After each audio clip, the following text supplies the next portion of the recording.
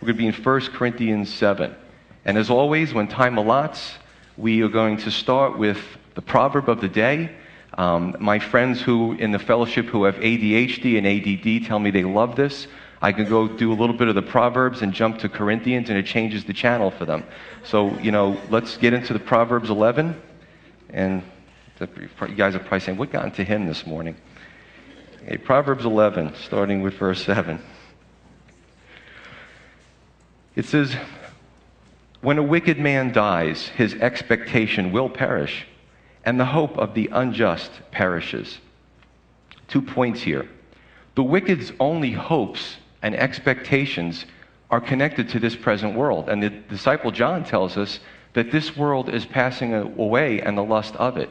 So when this world passes away, the wicked have nothing except to face judgment. And if they're wicked, damnation. It's not a real pretty picture. It's a bleak picture. But, and this is cool because the Proverbs have different ways of going through. There's progressive parallelism. There's synonymous parallelism. We're in the antithetic parallelism. Basically, you got these two major contrasts, the righteous and the unrighteous, good and bad, light and darkness. So that's what we're in at this point of the Proverbs. Verse 8, it says, the righteous is delivered from trouble, and it comes to the wicked instead. You saw this in the Old Testament. In the book of Daniel, everything that was meant to harm God's people eventually went to the bad guys, right? You saw this in Judges with Abimelech. He got a stone dropped on his head from a tower, and those are the people he was trying to kill, a very cruel death. So it's neat. You see it in the Old Testament stories, but also eventually all the righteous will be delivered, and bad fortune will go to the wicked in the form of judgment. Verse 9, the hypocrite with his mouth destroys his neighbor, but through knowledge the righteous will be delivered. The hypocrite destroys, maybe with gossip, with lies, with character assassination. And the worst kind of hypocrite is the one that says, don't look at the skeletons in my closet, and starts to point the finger at everybody else, but don't let anybody in their closet. That's why they're the hypocrite, because they should remove the plank out of their eye first before looking at the speck in your eye, you see. But through knowledge, of course, of the Lord's ways, the righteous are eventually delivered by him. Verse 10, when it goes well with the righteous, the city rejoices. And when the wicked perish, there is shouting. It's a good thing when the righteous succeed, and especially in leadership. We rejoice when we have a good leader somewhere in the government. It's not often seen, unfortunately. But even the wicked, at their death, there's strife, there's shouting. There's controversy, right? And you even see this in some of these puppet governments. There's constant upheavals and coups and treachery and, flipping of the government. It's just crazy. Now, in some of these Proverbs, because the Hebrew is mostly understandable, the large majority of it, but there's some nuances to the language that in another translation it says, when the righteous perish, there is shouts of joy. Either way, people are glad that the wicked person is gone and the righteous are in power. Verse 11, by the blessing of the upright, the city is exalted, but it is overthrown by the mouth of the wicked. Society may not even realize that the prayers and the blessings of the righteous, James 5 tells us, the effective, fervent prayers of the righteous avails much. And even in our society, before 9/11, we were like a city on the hill. It was odd. Every other country in Asia, in Europe, things were getting blown up all the time. And it still happens. And in the United States, nothing was happening. And then 9/11, 2001, that was when our eyes got opened to the destruction, the way people are in society. But I wonder if the prayers of the contingent of righteous people praying for centuries kind of kept us safe for a long time, and the tide is kind of turning, where less and less Americans consider themselves, born-again Christians, or really have that deep faith and that deep prayer. Just a thought there. But the mouth of the wicked overthrows. A lot of damage can be done by one mouth, and it can go downhill very quickly. In a sense, the pen is mightier than the sword. And what I thought about the mouth of the wicked destroys? I even think of the media. When the media has somebody that they like, they may not be a person of good character. They'll exalt that person until they put them in a powerful position. If there's someone the media doesn't like, maybe it's a conservative Christian with values and Jesus, they'll make them look like a backwoods, Southern. It's just a way to destroy the character of someone that they don't agree with. And it's on TV, it must be right. That's the attitude of a lot of Americans. Well, I saw it on the news, it must be right. Guys, you need to turn off the idiot box and read some books or something. But so this is where we're at, right? Now, we're going to go into 1 Corinthians 7. The last time we saw the Apostle Paul's command to flee sexual immorality. And today, we're going to see some good principles for married life and really some pointers for singles to consider if they're considering getting married. So we're going to jump into 1 Corinthians 7. This might shock you, not in the way that you think by reading it, but we can read something on the surface, and then when we really study and get deeper into it, there's more to it than just what the guy might look at this and say, and the girl might look at this and say. There's really, and I'm going to get into that oneness, all right, that he's trying to convey here. So 1 Corinthians 7, verse 1. It says, "Now concerning the things of which you wrote to me, it is good for a man not to touch a woman. Nevertheless, because of sexual immorality, let each man have his own wife, and let each woman have her own husband. Let the husband render to his wife the affection due her, and likewise also the wife to her husband. The wife does not have authority over her own body, but the husband does. And likewise the husband does not have authority over his own body, but the wife does. Do not deprive one another, except with consent for a time, that you may give yourselves to fasting and prayer, and come together again so that Satan does not tempt you because of your lack of self-control." Before I go on, what's fascinating here is in that society 2,000 years ago, women were still looked at in many circles, in many cultures, in many religions as second-class citizens. See, you hear the hype about how Christianity it brings women back to those times. No, it doesn't. If they would just read their Bibles, they would see the opposite. The Apostle Paul is giving the woman authority as well as the man. The Apostle Paul is saying the woman should have her due affection as well as the man. You see how Paul divides this right. I don't know if anybody noticed that, but he divides it right down the center and says the wife is just as important as the man is. That's the first thing we see here. "But I say this as a concession, not as a commandment, for I wish that all men were even as I myself. But each one has his own gift from God, one in this manner and another in that. But I say to the unmarried and to the widows, it is good for them if they remain even as I am. But if they cannot exercise self-control, let them marry. For it is better to marry than to burn with passion."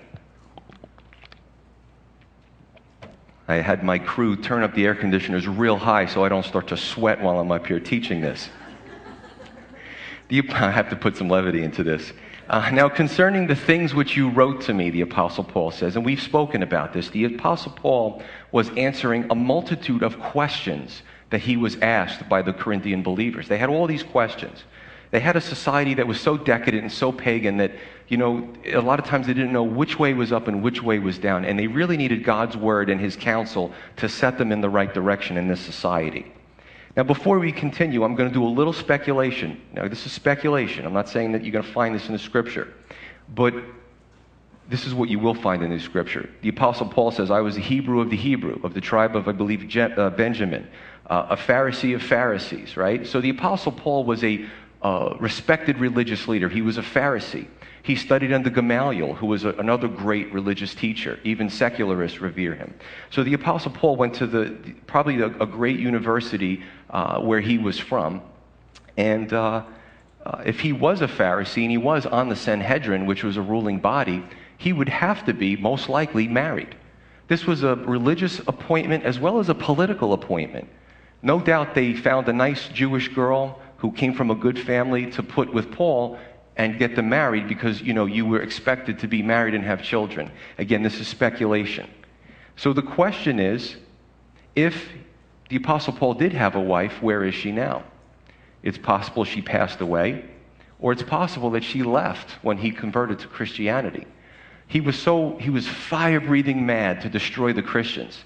Now, you see him in one way, and then all of a sudden, sometime later, he's going in the other direction. He's hanging out with the Christians and escaping from those who are persecuting the Christians. So if he had a wife, she might have left him because she might have thought he was going crazy. But if the Apostle Paul was married, he would certainly have a dual perspective. He would see things as a single man or a married man, single man, married man, now a single man again. So I'll just leave you with that.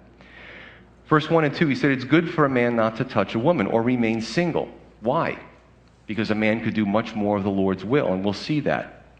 But if a man or a woman has a desire for the opposite sex, they should get married, which is the only safe place for sex, the Bible teaches us. Verses 3 and 4. He says, let each spouse give the due affection to the other, and let each have authority over the other's body.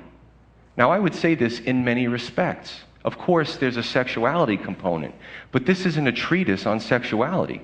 All right? As we're going to see, it goes deeper than that in many respects. The big picture is to treat your spouse with the same care that you would want, that you meet the needs of your spouse and your spouse's body as you meet the needs of your body. I'm going to read Ephesians 5, just 2 verses, 28 and 29. It says, so husbands ought to love their own wives as their own bodies. He who loves his wife loves himself. For no one ever hated his own flesh, but nourishes and cherishes it, just as the Lord does the church. I've heard people say, oh, I hate myself. Listen. If you're feeding yourself every day and you're taking a shower and you're going to the doctor when you're sick, you don't hate yourself. Sometimes that's a ploy for attention. I might be a little crusty today, so forgive me if I am. But this is serious because this shows the oneness between the wife and the husband and how we're supposed to be one flesh. So the husband, if a husband loves his wife, it shows that he loves his own body. Because if a husband doesn't neglect his body, then he shouldn't neglect his wife. You see? That's okay. Both sides are going to get it today. A lot of giggles today. I don't know. Affection is mentioned. Very important. Even if you watch the nature shows, the wild animals show affection to each other.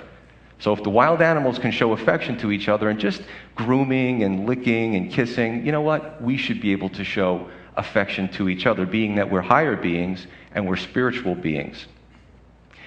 You know, think about the times that if you're married when you were dating, the holding hands, the talking, the taking an interest in others' hobbies, right? When I met my wife, when she wasn't my wife, she liked cats. And I never owned cats. I was a single guy. So I'm like, I want to impress her.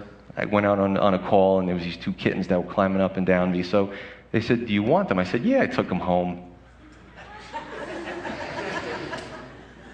I worked shift work. Needless to say, I didn't get a whole lot of sleep. They would climb on my head, and I'm like, how do people have kittens? This would drive me crazy.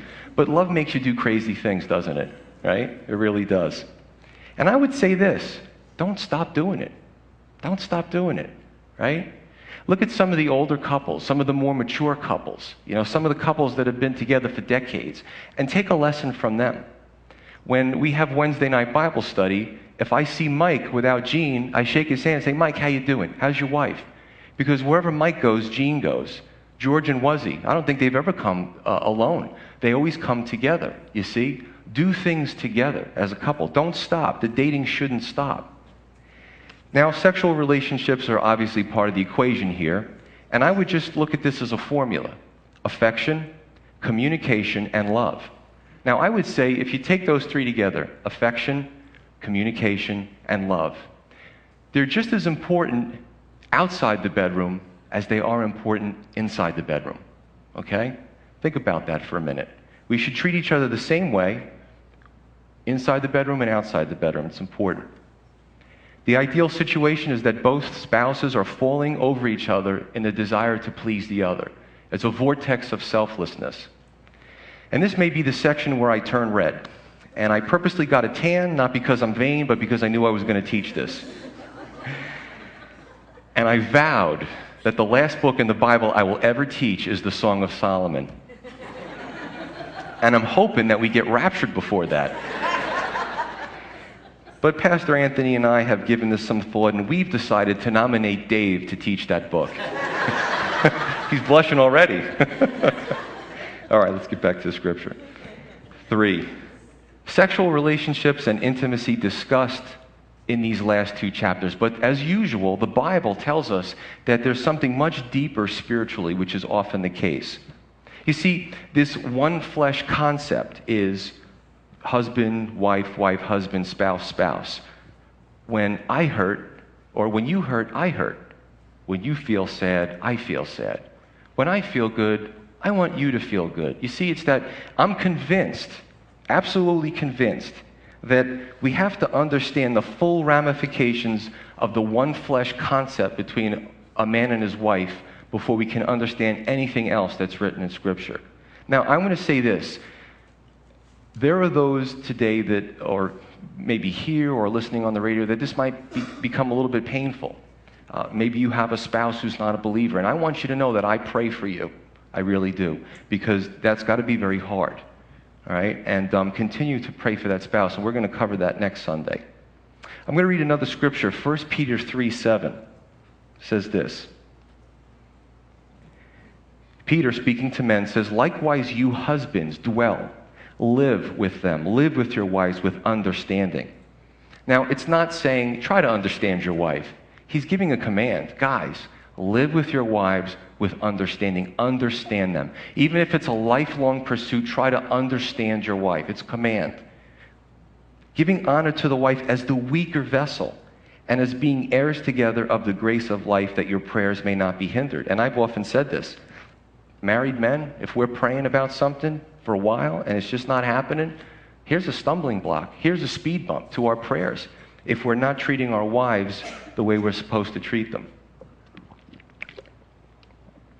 My wife and I have a lot of property, and we do a lot of work. We have a vegetable garden. We have all this stuff that we do. We're always digging and moving rocks and stuff. And, you know, we get in the house, and she's like, "Oh, can you rub my feet?" So I'm rubbing her feet. She goes, "Can you rub my neck?" And I'm rubbing her neck. And I said, "You know, I have muscles too. Why am I the one who's always doing the rubbing?" Her answer was awesome. She goes, "Because I'm the weaker vessel."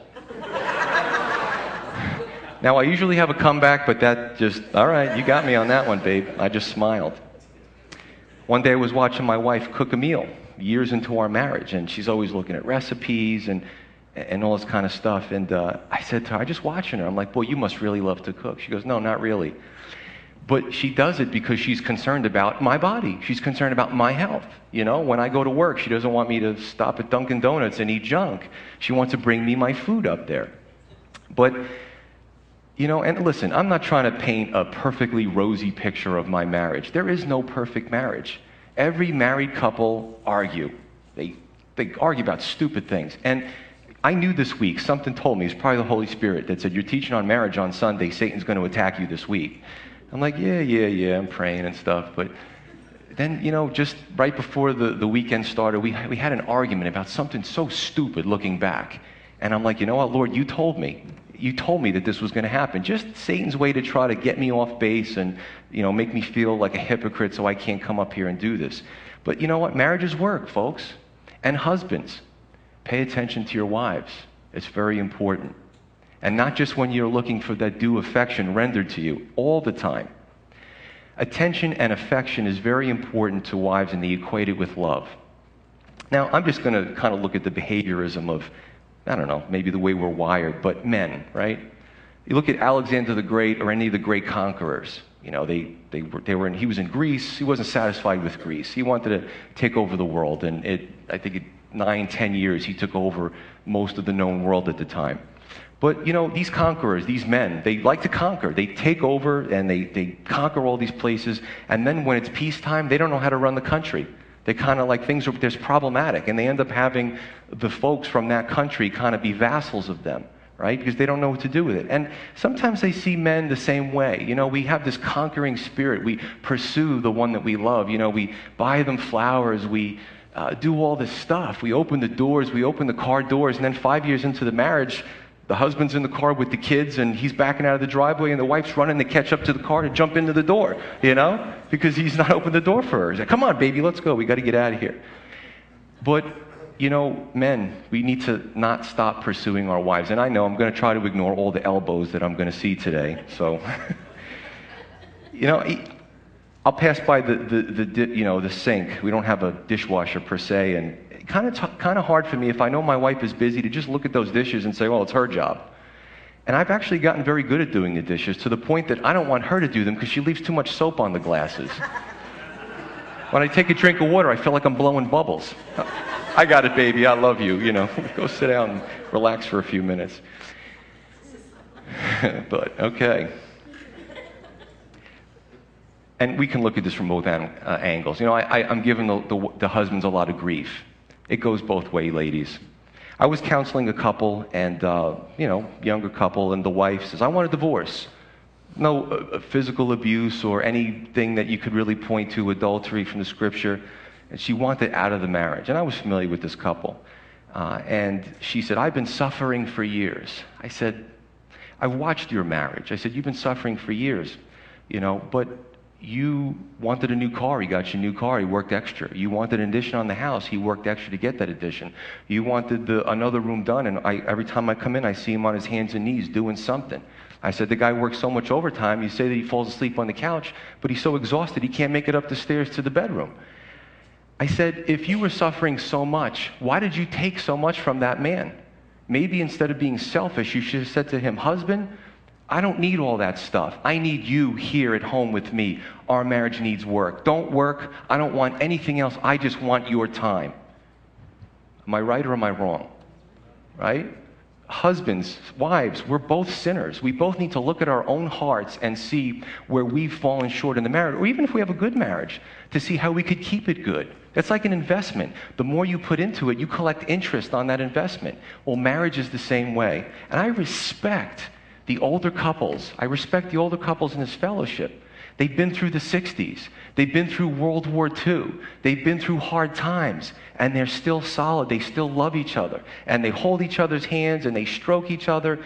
And, guys, especially us younger folks, we need to look at that and see how we can learn from that. It's very important.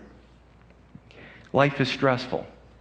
We can either work together synergistically, or we can be at each other's throat to make each other miserable, right? This is good marriage counseling from God's Word for three groups of people. Number one, married people. How do we do a better job? How do we make our marriage grow? Which all of us can do that. Two, those of us who are considering marriage. Wow, this is pretty serious stuff. This is what it's all about, right? And three, maybe some of us that got divorced, and we could look at it retrospectively and see, gee, where did things go wrong? Not to beat yourself up. Listen, you've repented of that, God forgives you. You shouldn't be walking in guilt, but just maybe a form of closure in a sense, right? Verse 5 and 6, Paul addresses an issue here about rendering due affection and not to deprive each other of those affections except if you're fasting from it, where you both agree and you come together so that the devil doesn't tempt you. Now, you have to understand the background here. The Gnostics were teaching, and I've covered this a little bit, that all matter is evil, so our bodies are evil. Now, two different ways you can go with that philosophy. Number one, with the Gnostics, the body is evil. It's just a wicked piece of machinery. So you know what? Be lascivious. Do whatever feels good. Gratify yourself. That was the one camp, right? The other camp was completely opposite with the same thought. The body is evil, so sexuality is evil, so be an ascetic. Don't do anything that gratifies you physically because it's always wrong. So no doubt this was a postulation to Paul where he had to address it, but they're both wrong. Paul is saying, no, if you're married, you shouldn't be depriving each other except for a mutual time of fasting. Now, I'm just going to throw this in here because I've been asked this question. Paul addresses the affection, and we know that there's a sexuality component to it. People have asked, well, where does birth control fit in? Are we allowed to do that? And I would say this, as long as it's pre-conception, then I don't see an issue with it. We don't really kind of look at that and get into people's lives and say you shouldn't be doing that. So, that's a decision between a husband and their wife, and that's pretty much where it stays. Verse 5, he says, don't allow Satan to tempt. Lack of intimacy and affection can invite temptation from outside sources. You ever look at the mindsets or the studies on why husbands and why wives cheat. They're different, but they're same. You see, both the husband and the wife are looking for maybe attention that they feel they're not getting at home. I'm not saying it's right. I'm just looking at the behaviorism of it. A wife may say, my husband, he never talks to me. It's like talking to a wall. He never says anything to me. He doesn't listen to me. I feel so lonely. So the wife may look for it in other places. A husband, the proverbial, it's always the secretary's fault. The guy runs off with the secretary. Why? Because the secretary maybe treats him with respect because she's the secretary. That's her job. And, he feels like he's being treated like a man. So he runs off with the secretary. Again, it's sinful, but look at the behavioralism of it. There was a song when I was growing up, which was really corny. How many people remember the Pina Colada song? If you like pina coladas. This was a song about a couple that it just wasn't happening anymore. They were falling out of love, so to speak. And she takes out a personal ad, and he wants to take out, and he doesn't know that she is, and he takes out one or answers it thinking that she doesn't know. And they say, well, let's meet at this place. Do you like pina coladas and getting caught in the rain and all this kind of stuff? So they meet together, they see it's each other, and they kind of laugh, and, it revitalizes their relationship. It's a stupid song, and don't make a theology out of it. But the point is that nobody really falls out of love. We just stop talking. We stop communicating. We stop trying to please each other. And we think that a marriage runs on autopilot. Maybe planes do that, 747s, but marriages don't. There needs to be effort put into that relationship. Verse 6. Whew, I got through the hard part, right? The rest is just downhill at this point. Verse 6, the Apostle Paul says in verse 6, verse 10, verse 12, sometimes he'll say, but this I say. Sometimes he'll say, but the Lord says. When Paul gave instruction or direction to anybody needing his instruction or direction, he handled it like this. Number one, if it was in God's word or Christ's teaching, right, the Apostle Paul, since it was already covered, just reiterated that. But the Lord said this when he was here. When the Lord appeared to me, he spoke to me and he talked to me. And when he was with the disciples, this is what he said. Right? That's number one. Two, if God's word didn't specifically address it or it was vague, Paul extrapolated.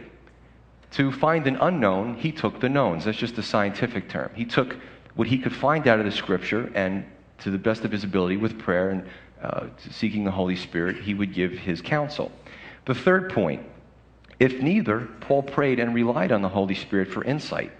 Now that's a good formula for us. See, men, preachers, pastors get into big problems when what they do is they want to be on the cutting edge. It's 2,000 years later. I need to grow my flock. How do I do that? And some of them do this. They hire these agencies. How can I get my church to grow? They want to be avant-garde. They want to be on the cutting edge. They want to shock people. Ooh, check out this church. It's really exciting. But that's only, hey, look at me. That's just what gets us in trouble. What we need to do is, and I don't mind being boring, I'll stick with the Word of God, and I'm not going to venture anywhere out from what the Word of God says, and Paul didn't do that either, so it's important to understand. And he speaks about a concession versus a command. He didn't believe that marriage was wrong, but he had an urgency in his life about the Lord. So he gave a concession, not a command, basically about being like him, being single, and carrying on the Lord's work. But it was a concession, not a command. Paul didn't want to give strict domination over our lives to the point that we couldn't make our own decisions. And I would just say this before we move on to the next section. Spouses, young people sitting here, this is for you. Or people who aren't married yet. Don't look to Hollywood to find the perfect mate, to find romance. Well, what is my marriage supposed to be? Oh, I saw this wonderful movie. It was such a love story. I wish my husband did that. I wish my wife did that. Right? They're not real. And the weird thing about Hollywood is they have these, and I've seen the movies. Oh, they're just such a love story, and it couldn't be any better in the background and the beach and all this kind of stuff. But those actors and actresses, in their real lives, they can't keep a relationship together. They brag about having several therapists. Their lives are a mess. They don't know Jesus. So in the silver screen, it's awesome. Jennifer Aniston, this guy, Ben Affleck. Wow, must be great to be with them. But in their personal lives, problem after problem after problem.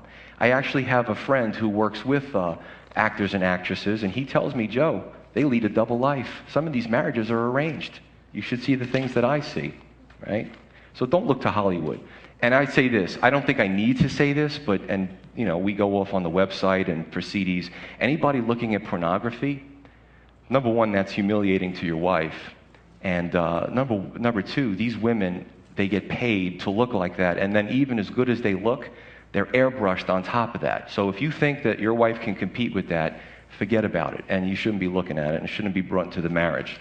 Like I said, I don't think I need to say that, but it's unrealistic, all right? It's unrealistic. Verses 7 through 9. He says, I wish all men were like me, but each has his own gift, one manner in this manner and one in that manner. And this is where we get the term the gift of singleness. The Apostle Paul had the gift of singleness. He had the ability to serve God without the distraction of having a mate. Again, not that it's wrong, but this was the urgency that he sensed in his life. Paul saw heavenly visions and was so transfixed on what the Lord had for him that to do anything else but further the kingdom of heaven, he wasn't going to do that. And he wasn't putting down marriage or even annulling Genesis, be fruitful and multiply, right? And my question is this, whether we're single or married, and we're going to see this further on in the scripture, the single person just is concerned about the Lord, the single Christian. But the married Christian is concerned about the Lord, but also the needs of their spouse. And we see that right here. So it's a choice that we make. But my question is, do we have the same urgency? I don't care what position you're in. Are you single? Are you married? Are you estranged? Whatever the case may be.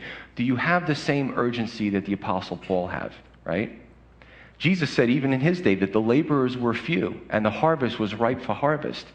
But there was not enough laborers to do the job. Is the Lord's will part of our 5-year plan? What is our 5-year plan? Who's getting ready to retire? Who's getting ready to get married? Who's getting ready to raise a family? Is the Lord part of our 5-year plan? I don't care what position that you're in. Is he part of our summer plan? Have we kind of left him behind, right? Or to get a whole bunch of memories? Is he part of our plan today? Did we talk to him this morning? Even in the ride in the car, Lord, things were a little hectic, but, I pray that you bless this day, and I'm thankful for what you've given me. And is he part of our lives? Did we say good morning to him? That's an important question.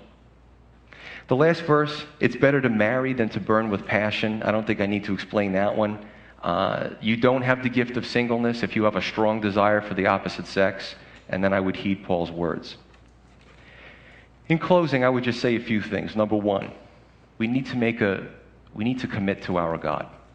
That's number one. We need to commit to our God. If we're married, we need to commit to our marriage. We need to commit to our church, and we need to commit to our personal walk with the Lord. Those are things that we need to commit to as believers. Doing the things that we want to do is great. I like to have fun. Nobody laughs, I think, more than I do. I like being with people. But the Lord, it's not an either and or thing. The Lord is always included in what I do in my life. The second thing is, under these principles for marrieds, husbands, love your wives. Treat your wives as good, and I would say better than your own bodies. Be concerned about your wife. Wives, respect your husbands. You married him. Fulfill your obligations. And 3, do something together. I would say this, do something physical, do something intellectual, and do something spiritual. You'd be surprised how your marriage will blossom. I see George and Wuzzy with the bookstore. I see Wayne and Ann with the kids in the back. I see Bill and Sue with the kids in the back. I see so many couples that do things together, serve the Lord. And I would say the spiritual thing is the most important one. When my wife and I met each other, we were serving in Broken Loaves in the food ministry. And it was so cool because we got to know each other and how we serve the Lord through serving the Lord. So I would say even if you have a good marriage, Do something together. Dan and Jen, okay, they go to Trenton and serve together in the homeless outreach. That is awesome. My wife and I. She'll put Bible studies together for the women, and she'll ask me questions once in a while, and sometimes I'll bounce things off of her. You know, we're in ministry together. You'd be surprised how that can strengthen your marriage. 4, befriend some of the older, more mature couples in the fellowship, or maybe some that you know that have been married for a long time and have good marriages, and ask them, what's your secret? Don't be ashamed. I'm sure they'd be more than happy to tell you. What's your secret? It's just a lot to this, folks, and it really is a hard issue. And I have to say this. There are some, and you know, my wife and I have done our share of marital counseling. There are some that say, we want a marriage like yours. But the question is, do you? Because the husband and wife will come up, and my wife and I we don't tell people what they want to hear. We tell them what they need to do to strengthen their marriage. Some people walk off in a huff and they're offended. Do you really want your marriage to be better? Well, he's not doing this. Well, she's not doing that. Oh, as soon as you see that, you know it's going to be problems. Well, stop focusing on him. Stop focusing on her. All right, on the count of 3, you both do it at the same time. 1, 2, 3, go. You know? Do you want your marriage to be better? Open up your heart and ask the Lord to humble you, to see where you can receive the counsel that you need to receive to make the marriage better. And 5, singles, pay attention to what you heard today. When choosing a spouse, make sure your foundation is in the Scripture. I know it's hard, but try to look past the good looks and the fuzzy feelings you get inside and look at the foundation. Where is the foundation? And I've heard people, and it's like becoming a marriage dissertation today, but I've heard some, after being married a few years, I didn't see the signs. I was too focused on other things. Well, now you made the commitment, and you need to work through that commitment. Maybe in a few weeks, some of you may come back to me and thank me. Let's pray. Father in heaven, your word has just a